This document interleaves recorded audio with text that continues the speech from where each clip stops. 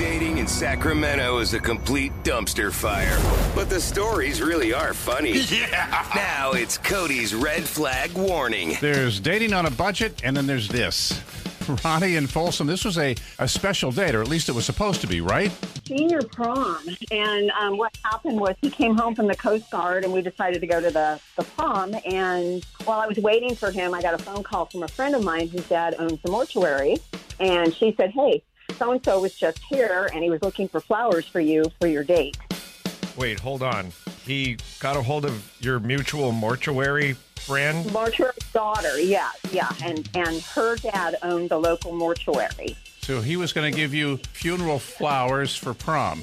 Yes. So when he showed up, he went to hand me the flowers, and it was really hard to accept them. But I never told him that she called me and told me what he had done. So wait a minute. Did he actually get flowers from the mortuary and gave them to you? Yes. It was a few little flowers, and it had, the paper towel wrapped around the bottom that's wet. So it kept them fresh.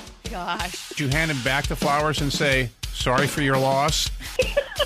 I took them with me, and thank goodness they had, extra corsages and stuff. When we got to the prom, they actually put one on my wrist because they felt sorry for me.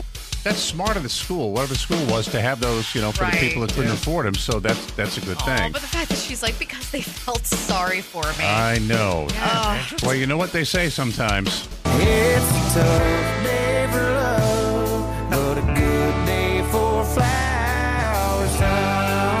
That is an underrated song right there. All right, because the guy was young, he didn't know any better. I'm sure it was an honest mistake. It's just kind of creepy. I'm just going to give him one red flag. I hope he learned from the experience.